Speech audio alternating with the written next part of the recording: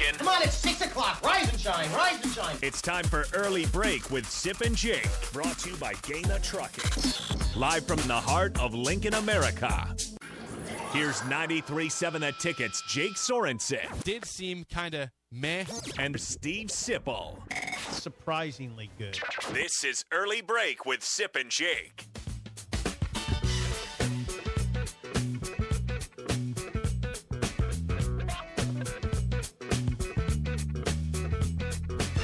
Welcome back to Hour 2 on a Monday. Steve Sipple, Jake Sorensen, Bill Bush on Early Break. Always call or text us 402-464-5685. Watch and comment on Facebook, Twitch, YouTube, Twitter, or Channel 951 on Allo. The show is sponsored by Gaina Trucking. Check out their current job openings at GainaTrucking.com. We had a text come in. Whoa. A football text from Marv. Marv. This is nice. for you, Bill. You mentioned the Hail Mary situation with Ed Orgeron and LSU and everything there. A strategy question. Marv says this on the text line, 464-5685. Why don't you blitz the rollout side on a Hail Mary? I never understood why the defense gives quarterback time to roll out and take their time throwing on a Hail Mary. Can't. Well, there's two things to it. You do always have a plan to go to the thrower's hand.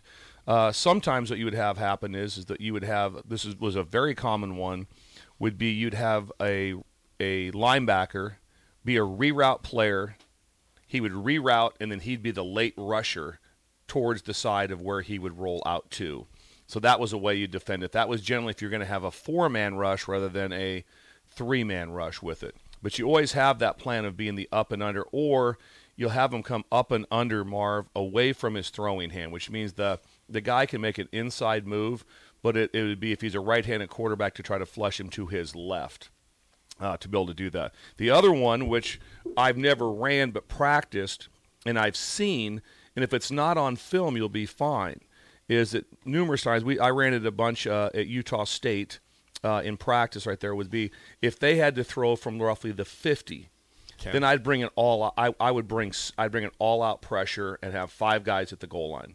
Ooh. And so they didn't have time to get down the field. Okay. So that was also an option. I have good film on that from the Dolphins practice, and I've seen it on film when Kevin Coyle was a defensive coordinator. Remember him? Now, yeah, I do. Now here's the scary one. If they see it on film, okay, and they go tunnel screen. Oh. So now they got offensive linemen running down the field, and you got the ball, and these guys have all rushed. They got to turn. Now there's 5 guys back there, and there's all these bodies running at you. So you got a little trouble. So it's one of those things where it's like, so if someone's seen it on film once or twice, they have a plan like, hey, if they're all up and they're showing this, look, we're going right to the tunnel screen. If not, but to have it in your bag, you want to have it in your bag to say, hey, we're going to pressure them. And no one's playing man-to-man. You're still playing eyes on ball back at the goal line. So that's another way to be able to handle it. Football just seems incredibly like you could practice football 8 hours a day and not get everything covered. Yeah. I would do it against Matt Wells all the time. He used to be the head coach at Utah State, and then went to Texas Tech. And we'd run the zero. Because it's practice. I'd run the zero blitz on the last play from the 50. At that, we sack him every time. And he's like, you'll never do that. I'm like, we could. It's legal. You'll never we could do that. We could. It's I legal. also love the coaches infighting. Yeah. Like the little squabbles they have. One of my snarky comment there from Matt Wells. The favorite ones by far was when you were doing third downs like that, and say the defense is things are going well, rolling. Is every time like that, no matter what, the whole defensive side would just every time they'd pass it, they'd just yell sack, and then the offensive coach, it's not a sack, and everyone's just yelling sack. That'd be fun. It's fun. Yeah. It is fun. Sounds fun. It is, but there's nothing more fun than when you do just kick ass and spring. Right. And you're in the locker room afterwards like that. We're just trying to get better. I don't know. You guys will be all right. You guys will be all right. You guys will fine. You guys hang in there. Yeah, hang in there, boy. Get on that film. We're gonna go golf. Actually, as a veteran coach, you never did that because you knew it was coming back to you in your face like that. But you at least felt good for a few hours. Well, and you'd like to think you have a modicum of class too. Yes, like that. Yes, yeah. So that never happened actually like that. But you kind of feel it. One more football text coming in. People have questions today. Questions. That's nice. Jake, Not me. Jake Texter says this. Okay, I thought maybe they were texting you. I'm texting the text line. Get the tennis So players. no football. Get the tennis player. No football. Yeah, like a good team should. Jake says this. I've never understood why you would win the toss and defer to the second half to start the game at home. Scott Frost did that a lot. It's At pretty. home. The toss. And defer to the second half at home. It's kind of one of those things. Whatever, you just kind of defer it. It's like I have brought up a couple times on different situations where, especially when we were trying to this last deal like that, because there's always defer, and I'm like, you know what? We have not been great. Just make sure we have a good first half. Let's get ourselves to halftime in good shape, right there. So I've always been a proponent in that situation of taking the ball. Because it's apples and oranges, how it works out. Is you take the ball, usually you're pretty prepared, you're ready to go. Also, it generally shortens the series one for the other team in the first half. Mm-hmm. So if that's the case, you'd like to be able to try to get that done. I've always felt good about if someone says they're taking the ball, I'm like, yeah, why wouldn't you? You have your calls, you're ready to go right there. I have seen way more failures offensively coming out of halftime than I have off your first drive. Sure. And so that'd be a great thing to study. So the exact answer, why? But I know as a defensive coach, it's like, yeah, I don't care if we take the ball first or whichever. That's what I would think. It's like I don't get hung up on that stuff. That doesn't really matter to me too much. It just became an option, and I think everybody just thought the option was like so cool that you could take the option of being able to defer with that. Now, and you're always the thing that you have to understand, which I'd always try to study or be asking questions all the time, especially at Nebraska, would be what the weather was going to do. Because there's a lot of times like that, and this happened in Louisiana a bunch like that. It'd be like, hey, it's a night game like that. It looks like at 8:30, there's a storm rolling through here. So you'd like to know that ahead of time, because don't ever think when you start a game, that's how it's going to finish. There's a 22-mile-an-hour wind out of the north. Is it going to stay 22 miles? Well, the games are 5 hours long. It says right here that at roughly halftime we got a storm coming through that can change everything. So you kind of want to be true with what you're selecting and what's going on. There's a lot with that that. goes on. So you're thinking through and talking through that. I know Coach Osborne always talked to the airport. That was the main place that he talked to. Airport weather people. Airport weather people. Fascinating. Yes. See, yeah. This is a lot that you got to think about. It makes a difference how you prepare, what the other team may be doing, all those things. Because again, that's where things are so different in, say, it's like football. It's weather. There's a clock, or right there. There's all kinds of time management things going on within the game. A lot of people have that, but you say basketball. Okay, you got time management situation. Yeah, that's do. great. But you don't have any weather. No weather. You have no weather. No. You have no weather. For the most part, if it's really awful weather, if there's moisture, there's no weather in baseball or softball either. You can't hold on to bats, can't hold on to balls. That's not going to happen to be able to play in that. There's just certain people that have the ability to play into it.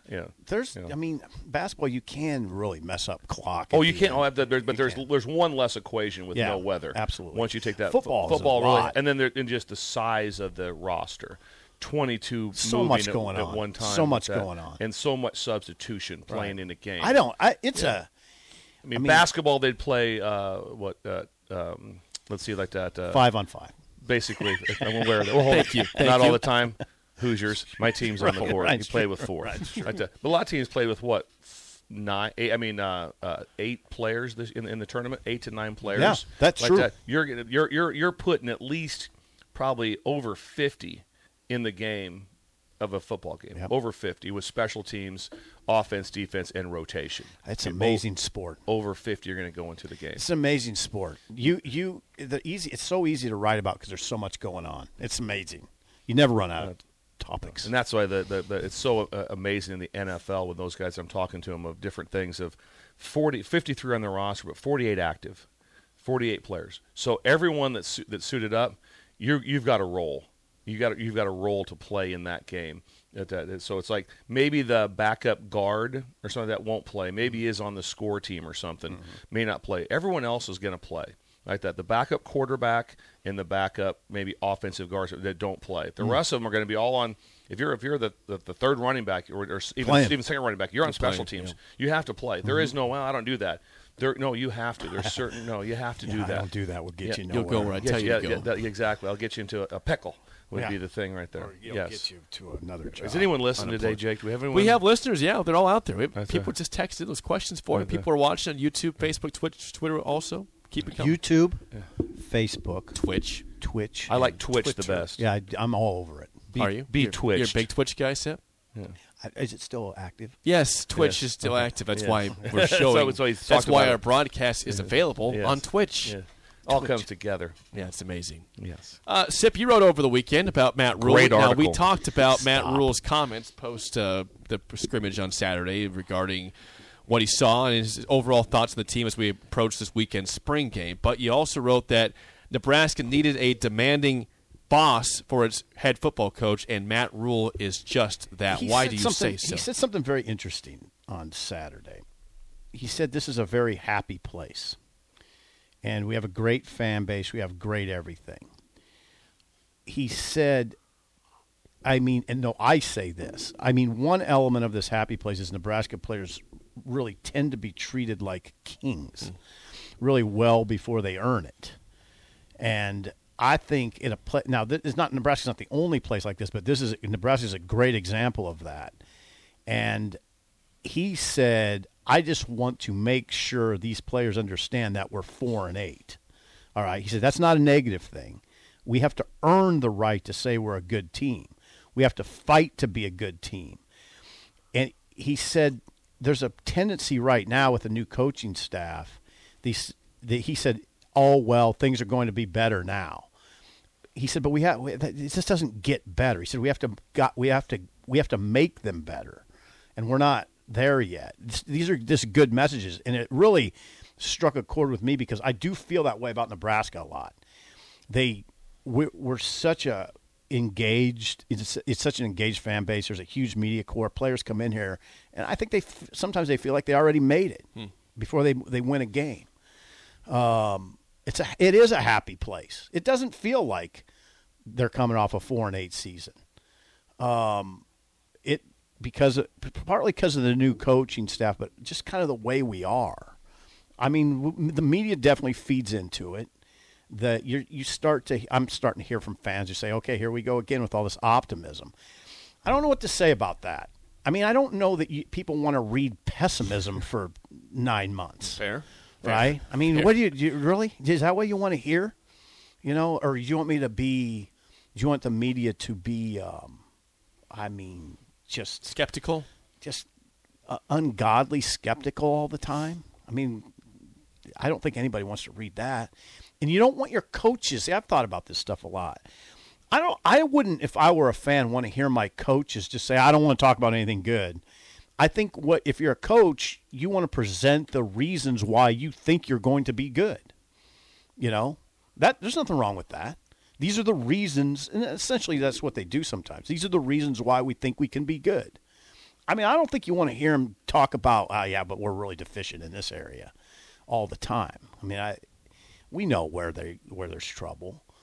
But I do think Rhule does have that sort of 4th and 1 mentality that Bill refers to. He seems to.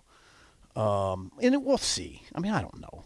I mean, how long has he been here? November 27th was his first day? I mean, I don't know what the hell was going December on. or something like that. No, November 27th. Was it November? Yeah. Wow. It was November 27th when they introduced him, I'm pretty sure. Okay. So he's only been here for a few months.